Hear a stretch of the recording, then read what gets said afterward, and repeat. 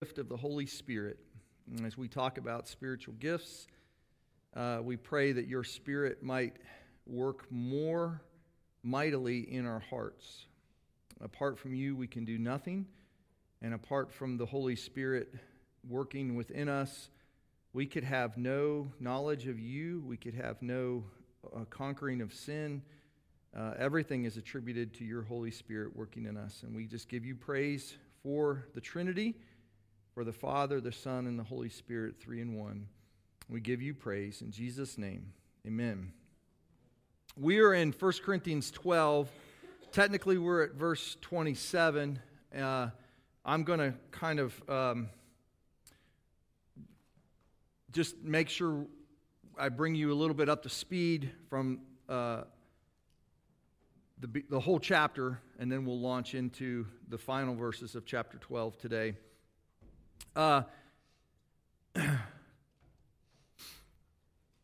Whenever we're talking about spiritual gifts, we always say there's one Spirit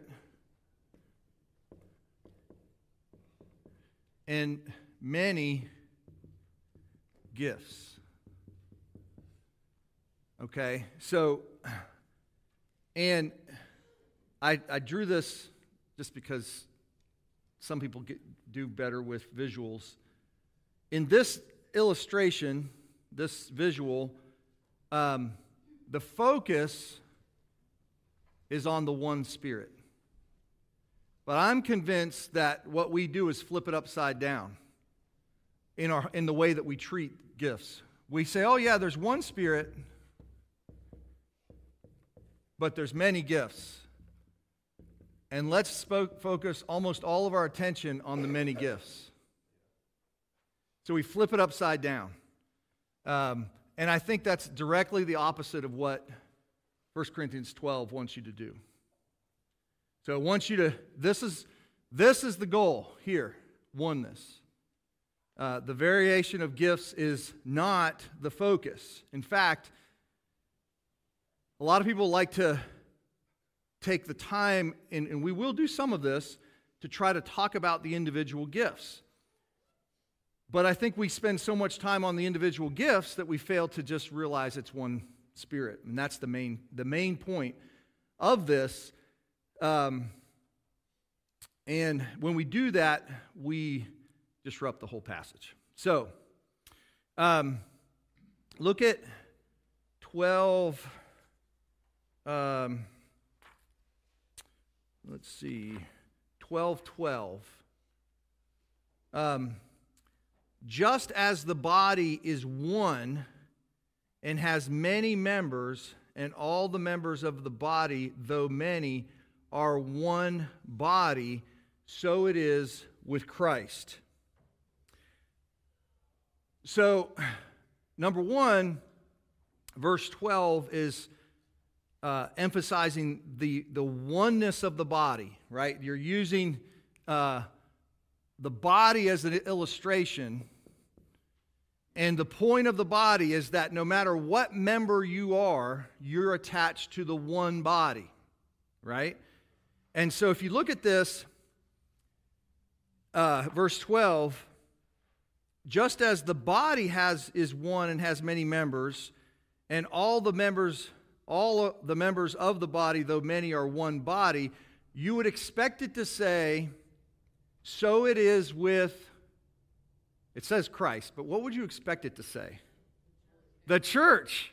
The church, right? You expect it to say the church. But he doesn't say that. He says, so it is with Christ. Because the idea is that the church, no matter what portion of the church you're in, no matter what gifts you have, you are a part of Christ. Now think about the divisions that were in Corinth and how they were using the gifts that they had to actually emphasize their divisions within the church. And he says, no, you're all members of Christ. Okay, so that's where I'm getting this. So,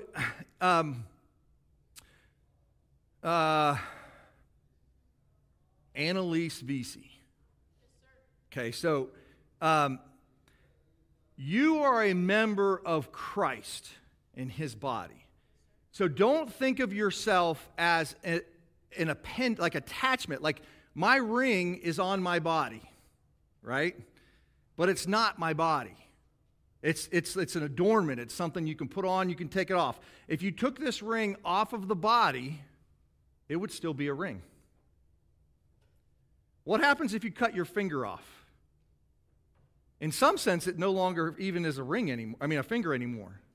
I mean, it's a dead piece of flesh. I mean, you can call it a finger if you want, but it's really not. So that's the same thing with you. You are all members of Christ. No matter what your gift is, no matter how little you think you are a part of the body of Christ or how insignificant you think you are, the point of 1 Corinthians 12 is to say that the one Spirit lives in you that lives in the rest of the church, and you are part of one body, Christ. So when you start thinking little of yourself, and I didn't pick Annalise out because she thinks little of herself, but when you do, you're denying Christ. He looks at you as a part of himself. Right? Okay. As a pastor, I realize how many people in the church feel like they don't belong. And it's not just because of giftedness. It's just they just don't fit in. They don't feel connected to the rest of the body. They feel alone. Paul's solution to this is to tell them that you have the same Holy Spirit in you as those other clique over here that's getting along just fine and feels very important. You're just as important to him as those who seem to be more central. And I think that's a part of this. Now, how many people use 1 Corinthians 12 to try to teach this lesson? We just immediately jump to the gifts, which is why I think that this is what we do. We invert it, and we focus all of our attention on the various gifts. Which one do I have? Paul is trying to help those who have less gifts, who don't feel like they have any gifts, to know that they're part of the body. You belong. It also totally disrupts the concept of I'm just going to be me and Christ off alone. We are called to be connected to the body. That can be the local church, but it even challenges how we interact churches to church. One of the most boring parts of General Assembly to me is when they do overtures, or not overtures, but like welcomes from other denominations that come to General Assembly, and we talk about our unity, and it just seems like this formal, it's just like, oh, please, let's get to the business. But technically, it's a really good thing to do because you want to be able to acknowledge openly that, yes, you people over here are part of the body of Christ too. It's not just us. So, very important.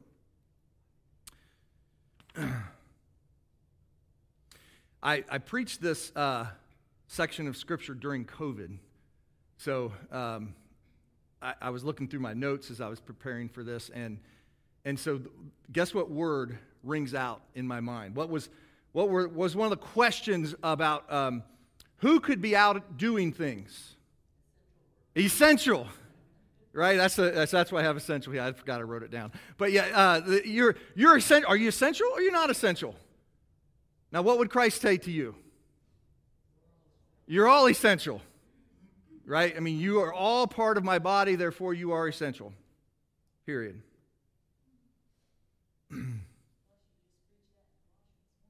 Yes. Mm-hmm. Well, Paul's the same author of both, right? I mean, it's once you start kind of getting how these his heartbeat, you can see that all he's doing in Colossians, he's actually teaching the theology. But in Corinthians, he's actually just applying his theology. Like it's not a theological treatise on the oneness of the church and his body. It's just him trying to deal with these people that are divided and proud and arrogant and looking down on others. And he's just saying, that's completely opposite to the theology that we hold. Okay? We're almost down to 27 now. So 26, if one member suffers, all suffer together.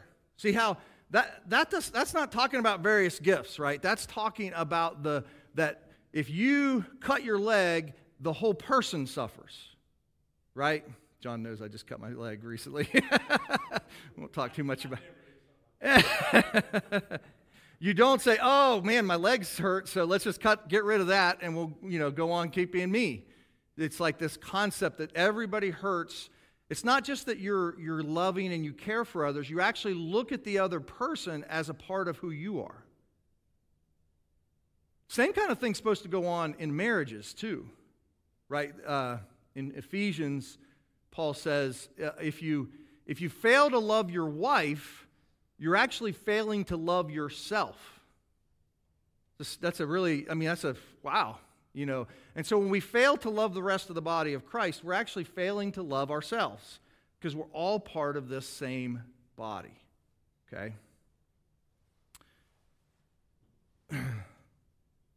He goes and he talks about honorable parts and less honorable parts, and you might just look at that as the parts that require more attention.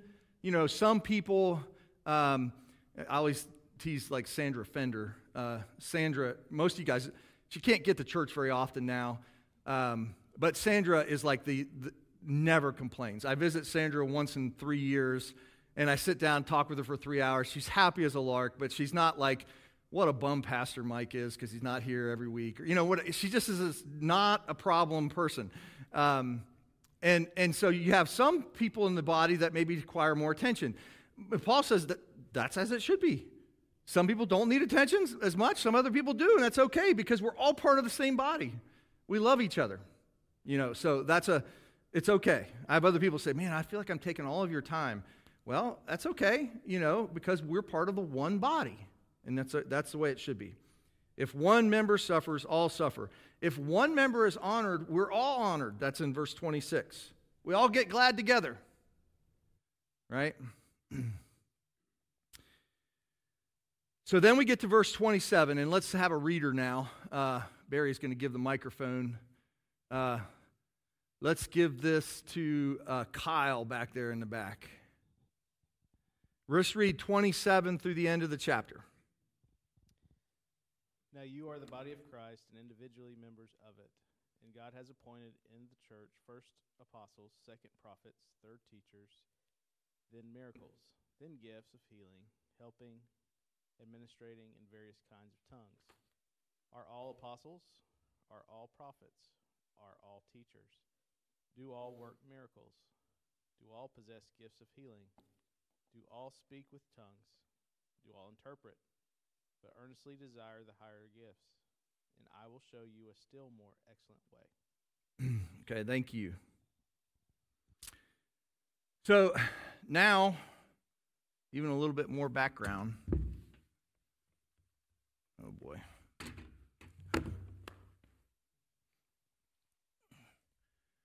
Is there a spiritual gift to cleaning the whiteboard?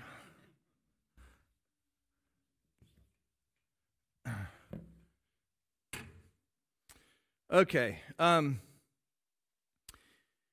Pentecostalism. Okay, talk a little bit about Pentecostalism. Pentecostalism begins in the early 20th century, about 130 years ago, formally, shortly after the Civil War. The Pentecostal church is a formal church that accepts the fullness of all the gifts listed here. So you might see things like First Apostolic Church. Well, they're saying that because they believe that the gift of apostleship is still continuing today. So Pentecostalism, I don't know how to divide this out, but Pentecostalism is, it's an arm of the church. It's not like this huge movement in the church.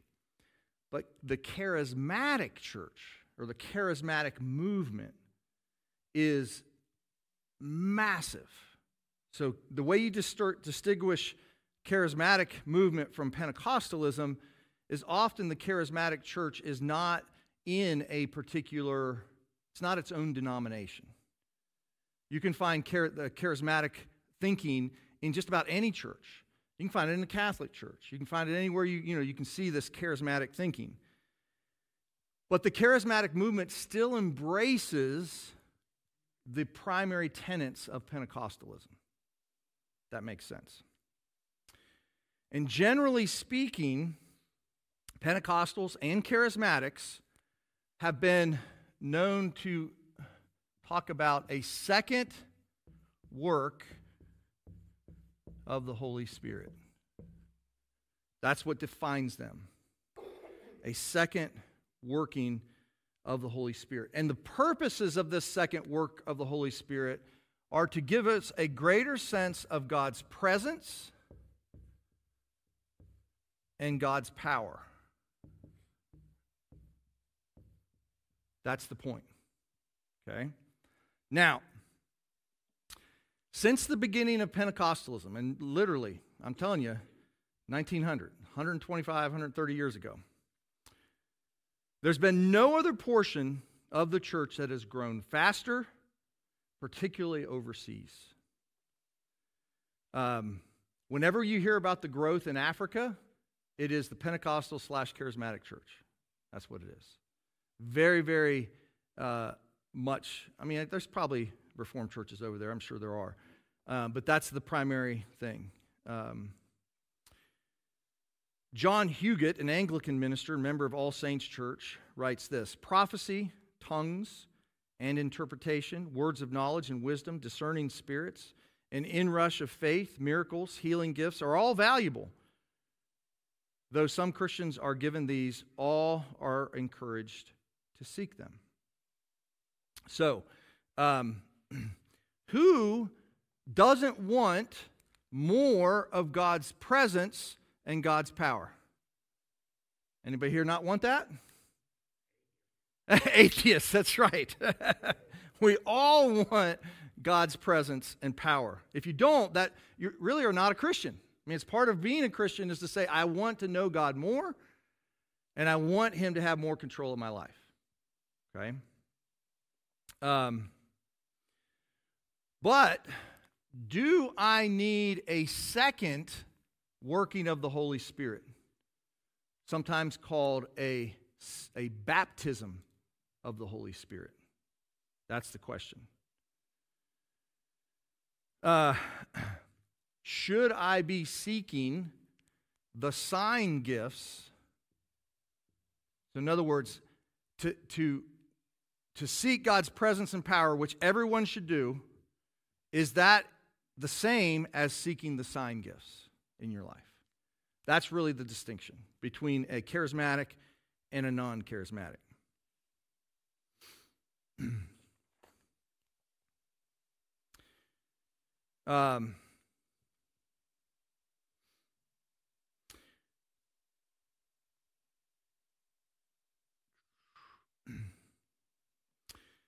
Without, according to the Pentecostal charismatic movement, without this second working of the Holy Spirit,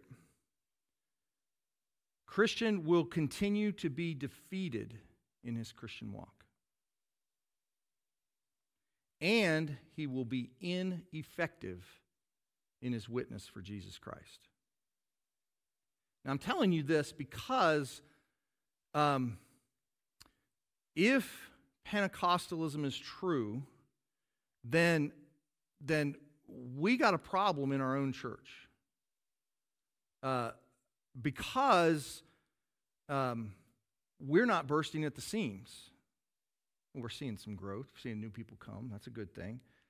But hardly be saying, we couldn't make the argument, wow, we're seeing such powerful growth that we could go to the Pentecostal and say, we're seeing all the power we need. So in America, as you see the church dying, you begin to say, oh, you doubt. Maybe it's because we are quenching the Holy Spirit by denying this second work of the Holy Spirit.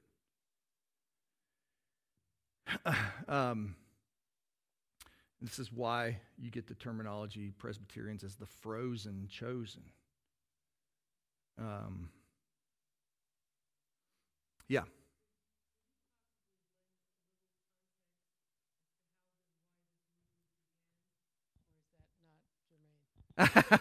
Well, it's funny. She's not here right now. She said she's going to be here. But I was talking with Tanya Tomasi, who's kind of come out of the charismatic movement. At some point, I would love to even let her talk a little bit. I do this in my church history class, talk about Azusa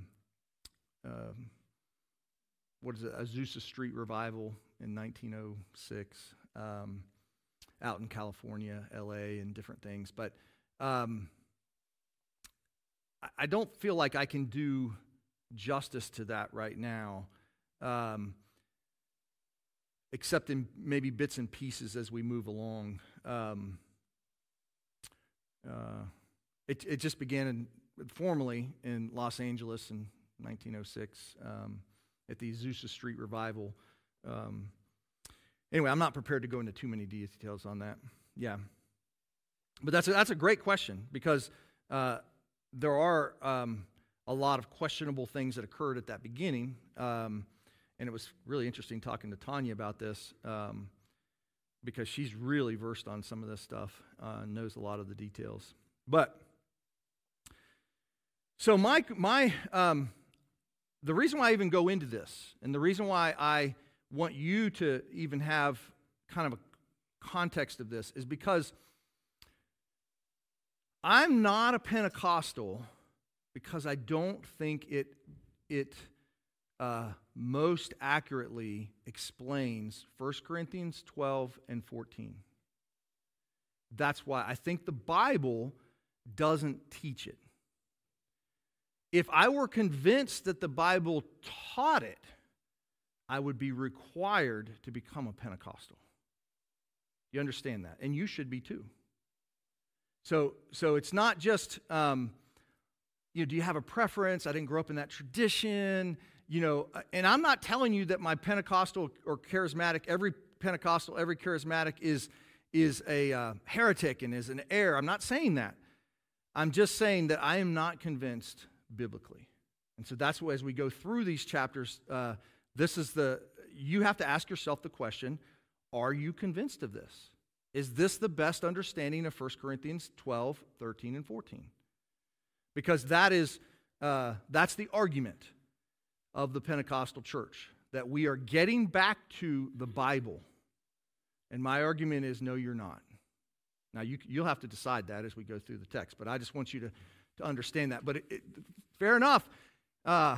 If I could be convinced, then I would be forced to change, because I am bound to try to follow the Bible.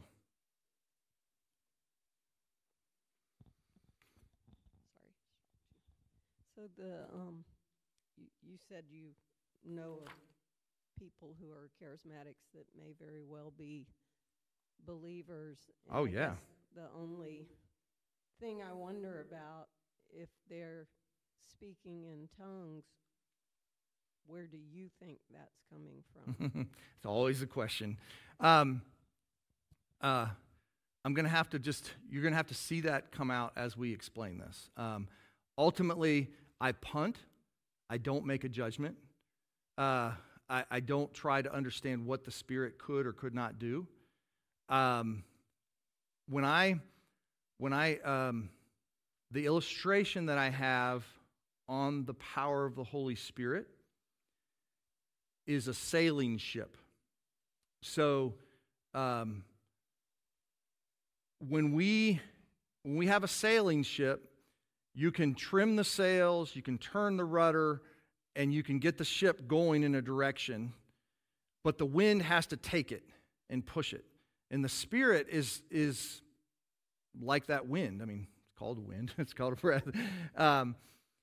So I think sometimes the Spirit can be working, but we tend to think that the Spirit can't work if someone's not perfectly aligned in their doctrine. And that's not always the case. I think, I might have a correct doctrine in an area, but then a Pentecostal person may actually be more godly than I am, at least in a certain area.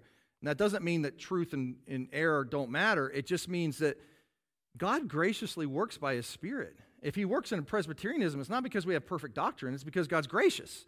And so we have to just keep that mindset. It's not, you can't think, well, Pentecostalism is fundamentally not correct, and therefore it must all be terrible and must all be. That's not the case. I think that there are godly people within the charismatic movement. And my desire is not to condemn any one person. It's more to try to say, as we walk through this text, and I'm purposely going slower than I normally go. I'm sorry if some of you were like, come on, let's get to it.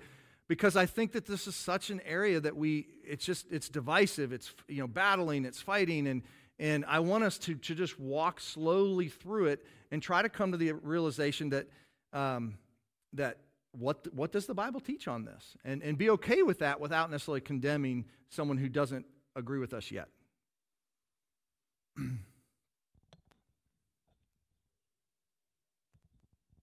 Since you're okay with going slow, would you mind doing like just a brief introductory level comment on what Pentecostals believe that's different from us for the folks at home who may not know? Well, you hear just a minute ago, it's the second work of the Spirit. But what does that mean? It means that, thank you. I meant it, yes. So what I mean, so here you are, here's your life, and you are an unbeliever,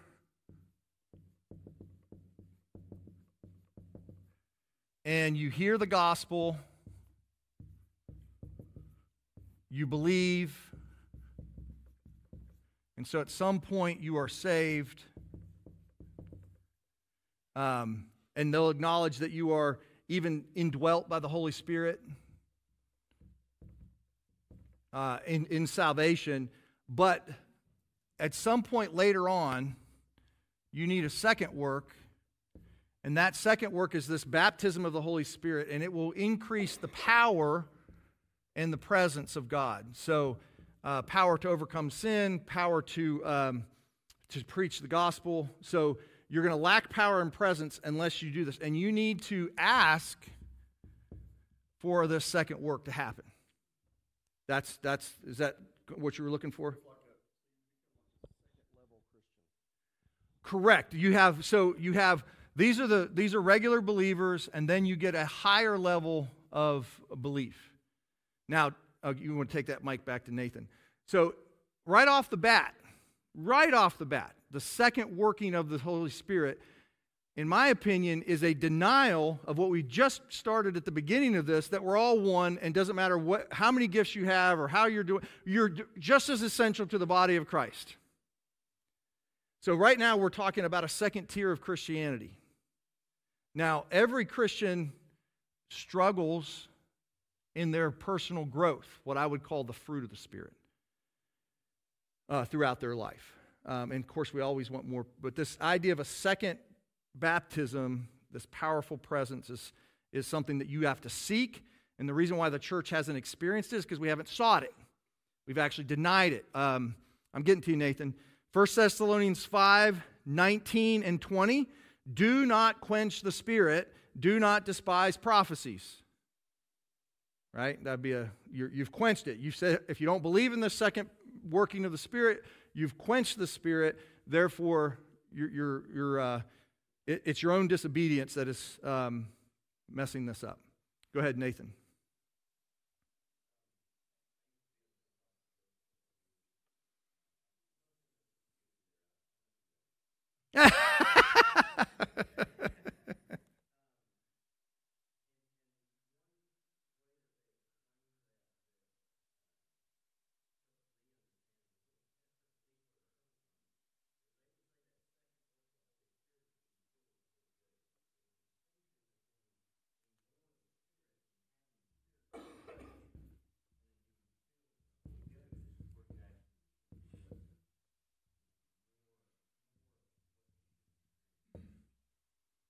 It's interesting that he even switched over to ghost terminology. There's a Holy Ghost is King James, right? So it's anyway. Yeah.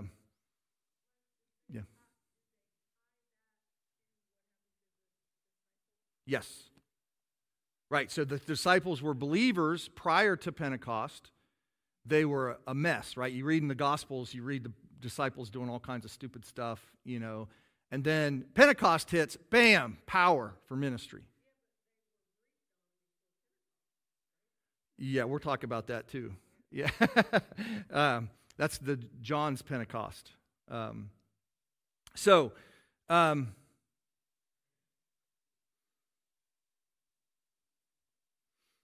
have written down here in my notes basically an answer to your question, which is, it is not my place.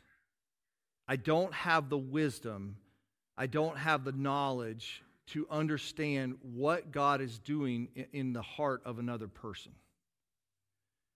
What I can judge is to look at a spiritual gift as it is presented today and compare it with what was going on in the book of Acts, in the book of 1 Corinthians. My argument is that it's much more limited. I do not believe what is occurring today is what occurred in the New Testament era. That's my statement. So I don't have to try to understand what's happening. Has anybody read the book Bruchko? Yeah. He goes off, he's in one cannibalistic tribe, makes some progress, and he wants to go off to this other cannibalistic tribe. Everyone in the tribe that he's in says, don't do it. He goes off on his own anyway. Who knows all the problems that occur. And then he comes back months later, maybe years later, it's a long time, and he says that he has shared the gospel with them and they've responded. And they said, well, how did you do that? He says, well, I just told them the gospel. He says, but you don't speak their language. And he didn't even know and it's not my job to say, well, that's just a bunch of malarkey. How would I know that that's a bunch of malarkey? It could be true. It's his testimony of that. And so maybe it was, and God can do that. He could actually, miraculously work in Bruchko to be able to share the gospel in the language of the people, okay? I don't have to judge that. I don't have to say it's wrong. I just have to try to understand, how does that fit into the Bible? And I would say what happened with Bruchko may have been a gift of miraculous tongues in that moment, but it wasn't the gift of tongues because Bruchko would have had it the rest of his life. Because in the Bible, if you have the gift of tongues, you have it the rest of your life. Not just one instance. It was a miraculous gift of language in that moment, maybe, but it wasn't the gift of tongues. All right, so where does Paul start? He starts with apostles. Okay? God has appointed in the church first apostles. Now, apostleship is not a spiritual gift,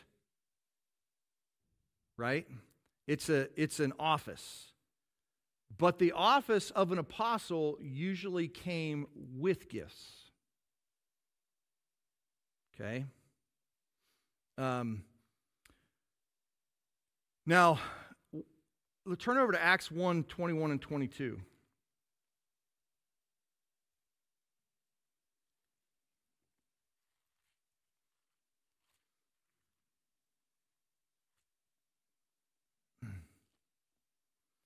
This is the situation where Judas has been cut out from the apostles.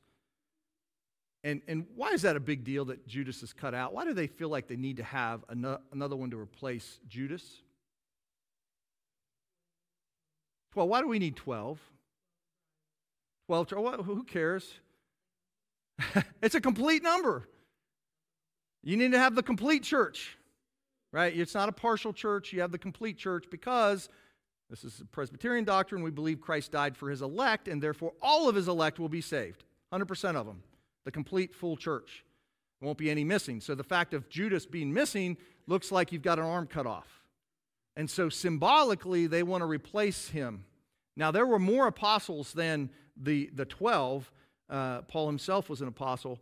But the criteria for an apostle is laid out for us in Acts 1, 21 and 22. Can somebody read that for me?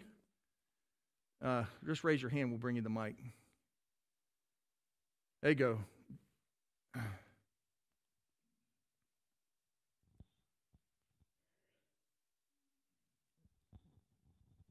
Therefore, it is necessary to choose one of the men who have been with us the whole time the Lord Jesus went in and out among us, beginning from John's baptism to the time when Jesus was taken up from us. For one of those must become a witness with us of his resurrection. Okay, so what are the criteria here? There's at least 2 criteria for an apostle.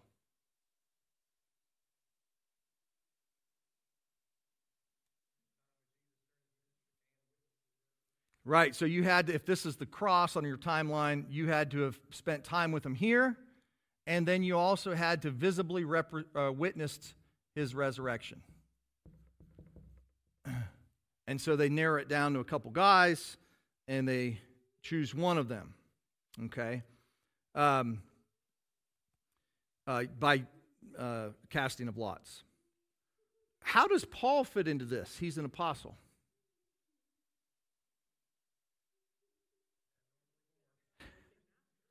And this is why he says he's abnormally born. Okay? He wasn't a disciple here. He may have known about Jesus here. I'm sure he did. But he wasn't someone who was with him as a disciple. And he wasn't a witness to Jesus prior to his ascension. He was a witness to Jesus, the resurrected Jesus, after his ascension into heaven. And so he calls himself abnormally born. Okay? And he also kind of refers to himself as the last, the least. You know, it's like I'm the worst of the apostles. I persecuted the church, those kind of things. So, okay, so apostles have a function. Why did they need to have seen the resurrected Christ, his bodily form? Why was that important to be an apostle? They're bearing witness. Don't you bear witness? You share the gospel. Don't you bear witness to Jesus being Lord? Okay. How is our witness different than their witness? Carrie. Right. And the apostles, the church, and I go over this during Easter a lot of times when I'm trying to explain the importance of the apostolic witness. But the church, the whole church, depends upon the testimony of the apostles. You get rid of the apostles, there's no church. Because their witness is not just of, oh, I think these things make sense, this is what happened, oh, I have an empty tomb. No, the apostles' witness is, we saw and touched the resurrected Jesus Christ bodily. That's their testimony.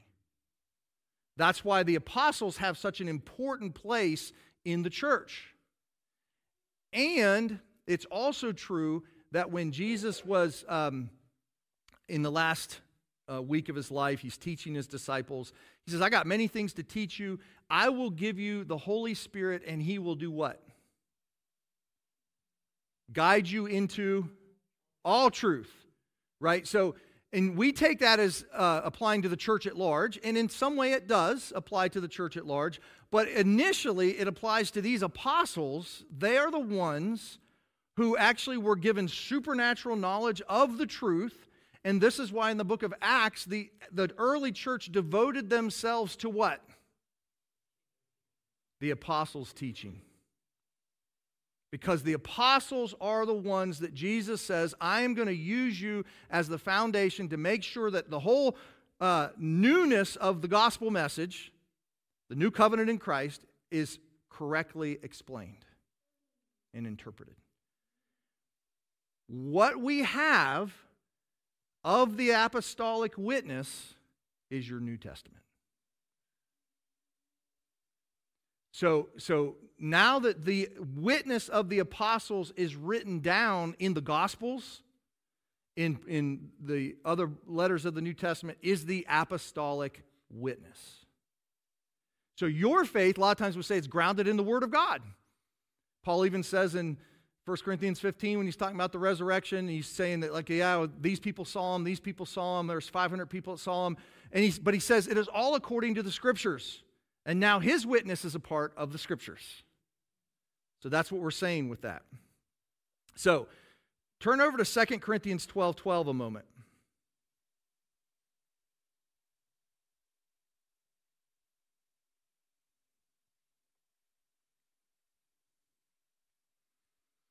Now this passage is going to tell you that in addition to the apostles having seen Christ, having witnessed his resurrection, there were other gifts that were accompanying being an apostle. And it says there, the signs, right? And a lot of times I'll talk about the signs, sign gifts, right? Not just miraculous gifts, because we've already said that every gift of the Spirit is a miraculous gift, however, unimportant you think it is. Gift of administration, gift of logistics, or whatever, things that I don't value as much. I really do, but they don't come natural to me.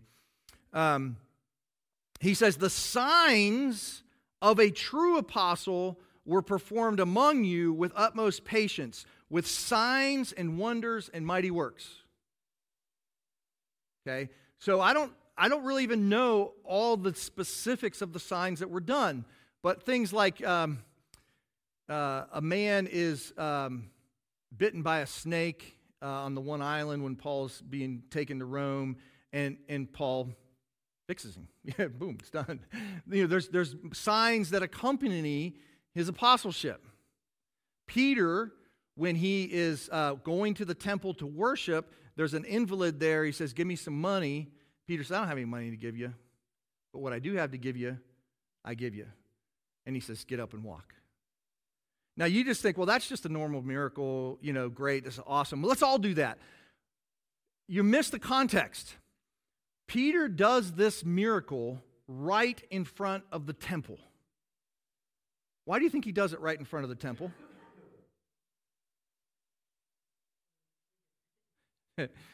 As a testimony, as a witness to the unbelieving leadership of the Jews who had just crucified Christ, as a testimony to them, you better repent because you crucified the Messiah, and I'm a witness to you because I'm doing these signs and wonders in your presence. You should not attribute what we're doing to some terrible power. You should attribute it to the Holy Spirit who was sent from heaven by Jesus Christ.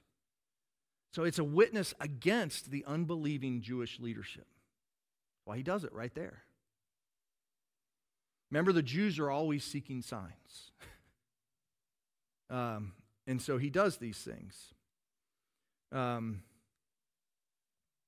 What I gave you, the one is from Acts 3, by the way. The guy gets up and starts leaping and jumping right in the temple, praising the Lord. I mean, it's just amazing. Talk about a testimony of the Holy Spirit working because of the resurrected Christ, and the Jews still begin to persecute the church. Acts 5, turn to Acts 5, 14 through 16.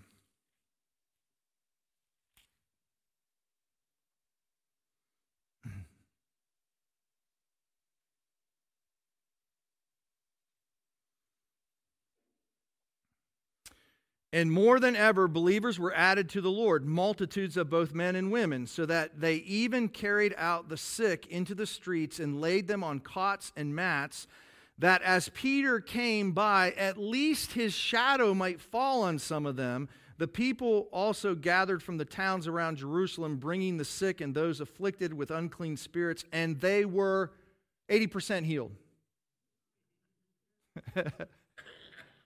All right, now why would at this point in the early church, this is what I'm just repeating myself, why would he want everyone that comes next to Peter get healed?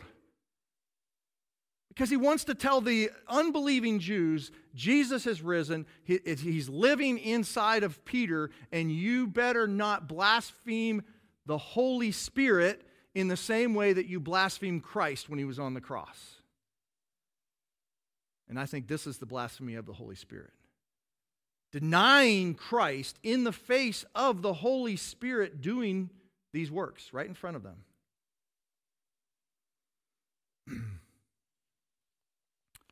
Now, I asked the question, and I said this earlier.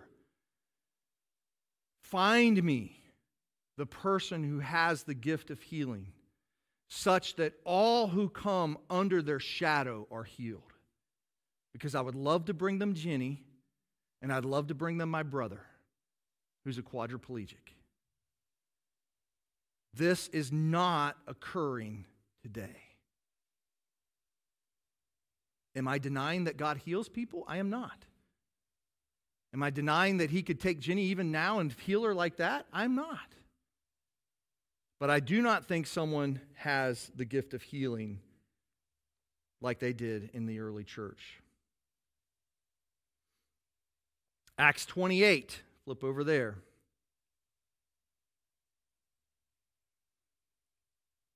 Well, let's go to Acts 20 first. I got these backwards. This is one of my favorites. Acts 20, verses 9 through 12. A young man named Eutychus, sitting at the window, sank into a deep sleep as Paul talked still longer. The preacher goes on. Imagine that. He's overcome by sleep, and he falls from a third story and was taken up dead. What does Paul do? Keeps preaching. Well, first he goes down, wraps him up in his arms. He's alive. All right, let's go on preaching. Okay? That's not happening, guys. I don't care what you say. Somebody has the gift of healing. If they were doing this, we would know it. And not just once, but a regular work of the Spirit. Acts 28, 8 and 9.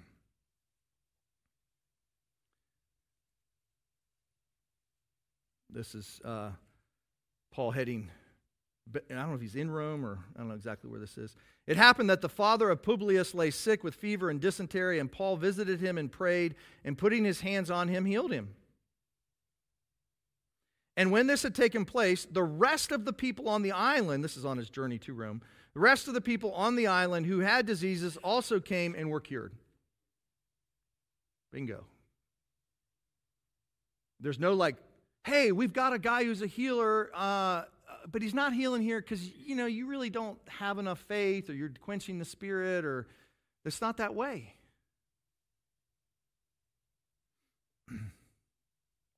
What I think is clear from here, this is a partial summary, a partial example. We don't have an example of all the apostles, but it's enough of an example to show us that the apostles possessed gifts of healing, miracles, and even prophecy.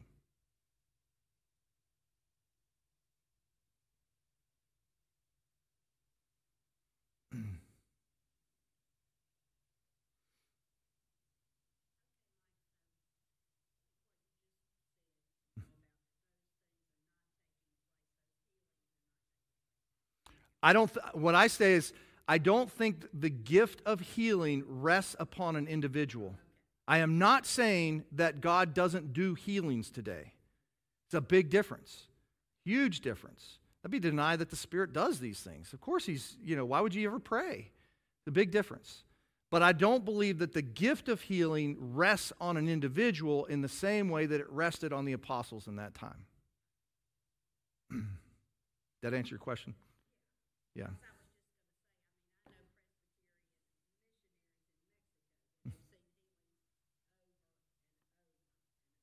Absolutely. And I would argue that it's no less of a healing that God has healed Robin from cancer, even though that it was using chemotherapy and surgery and different things. God's still the one that healed her. She could have died of cancer. Many people have, right? So there's just there's a different level. Like, we can all acknowledge when you pray for someone and then God does a work, you can all acknowledge God's providential hand, His healing, and even call it miraculous in some sense. But it's not this sign gift that was laid upon the early church as a demonstration that you should believe that Jesus Christ is the Messiah. That's the point.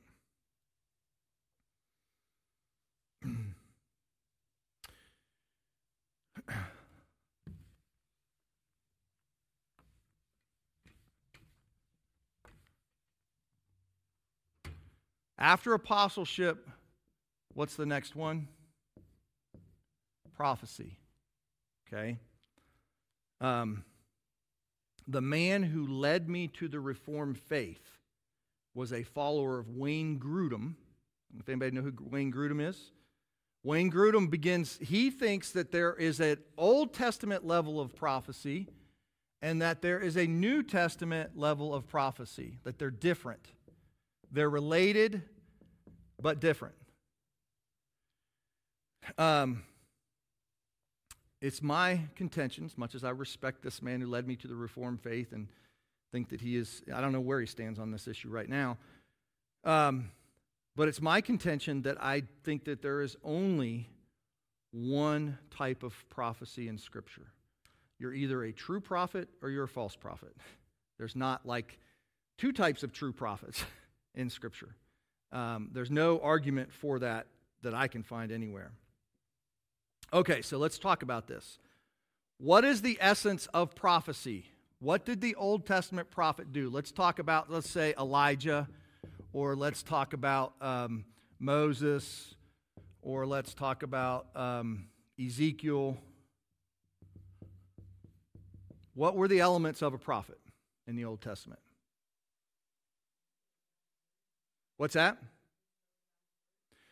Well, even before they spoke God's word, they had to receive God's word.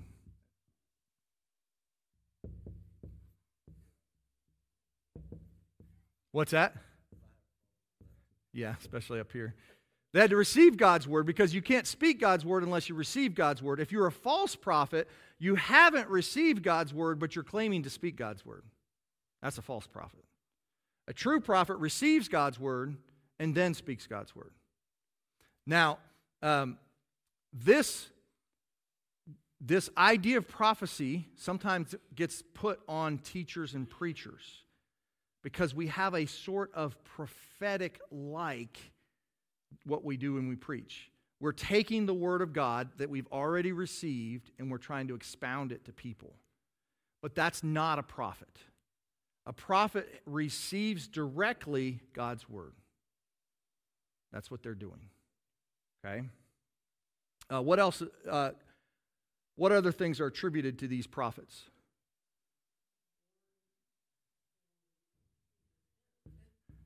Yeah, usually the prophet wants you to repent and get back to the law of God. So what they're usually doing is taking the curses and blessings of the Deuteronomic law, and they're basically looking at the king and saying, "King, you better repent, or you're going to be judged." Or they're calling God's people back to repentance. Okay, and they're using it based on the law. So the prophet's job is always to get someone to come back to the law of God.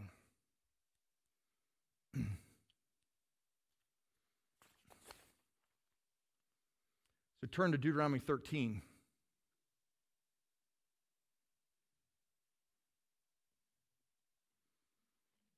This is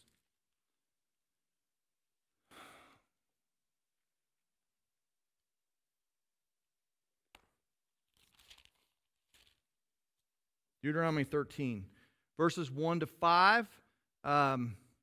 Where's Barry? Yeah, give that to Laurie Pate, if you would.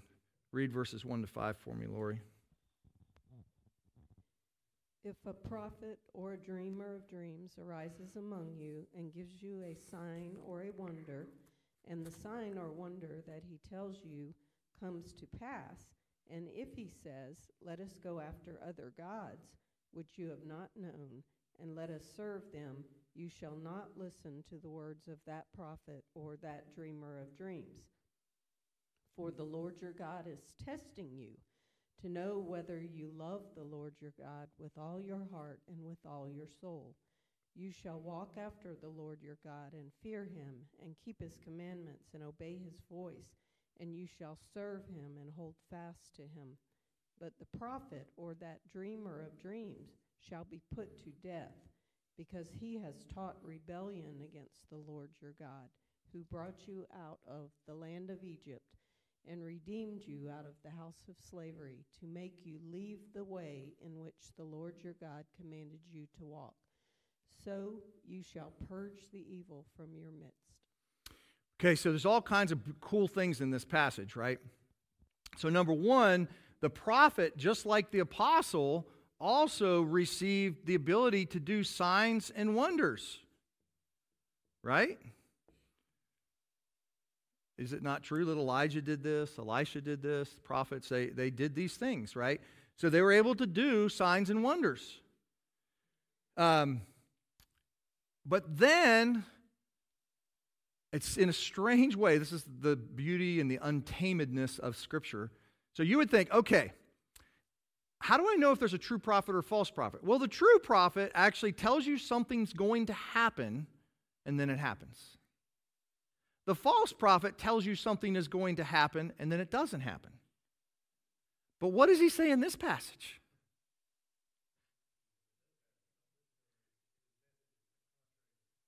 That's right.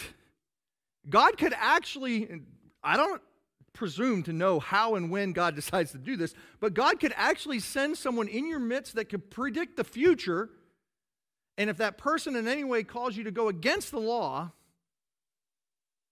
they're a false prophet. You should stone them. Because the law is important. So here comes Jesus. He comes onto the scene. He's doing all kinds of miracles. He's doing all kinds of healings. He's preaching. And he says to them in the Sermon on the Mount, I didn't come to abolish what? But came to fulfill it. Right? He's declaring himself to be a true prophet. That's what he's doing. Which is why then he sits down in the Sermon on the Mount and he basically expounds the Deuteronomic law. That's what he's doing. Because a true prophet should not do this. One thing that I would argue a lot of times is that, praise the Lord, that many in the charismatic movement still say, we want to follow the Bible. And although I think that they're off on their understanding of tongues and prophecy, and we'll get to that as we keep moving along, I think that their commitment to the Bible is commendable, and I praise the Lord for it. If they're drawing people to the Word of God, that's a good thing. Right? We should all be happy about that. And when a Pentecostal has a greater love for the Word of God than a Presbyterian, shame on us. But it happens. Sometimes. Not all the time. Sometimes there's a greater desire for the gift than it is just for the Word of God. And that's a bad thing. And this is where I think the more that the church as a whole gets away from their understanding of the Word of God, we can expect the charismatic movement to more and more get off its course. And if you talk to some of the people that talk about the NAR movement, and I mean, it's getting crazy in a way that when I was in 1970s thinking about the charismatic gifts, it was so much more in line with the Scripture most of the way. They just believed in this gift. Now it's kind of like, man, they're believing all sorts of crazy stuff. Because the Word of God has to ground us. And if you get away from the Word of God, you are a false prophet. Period. Oh boy. Let's see here.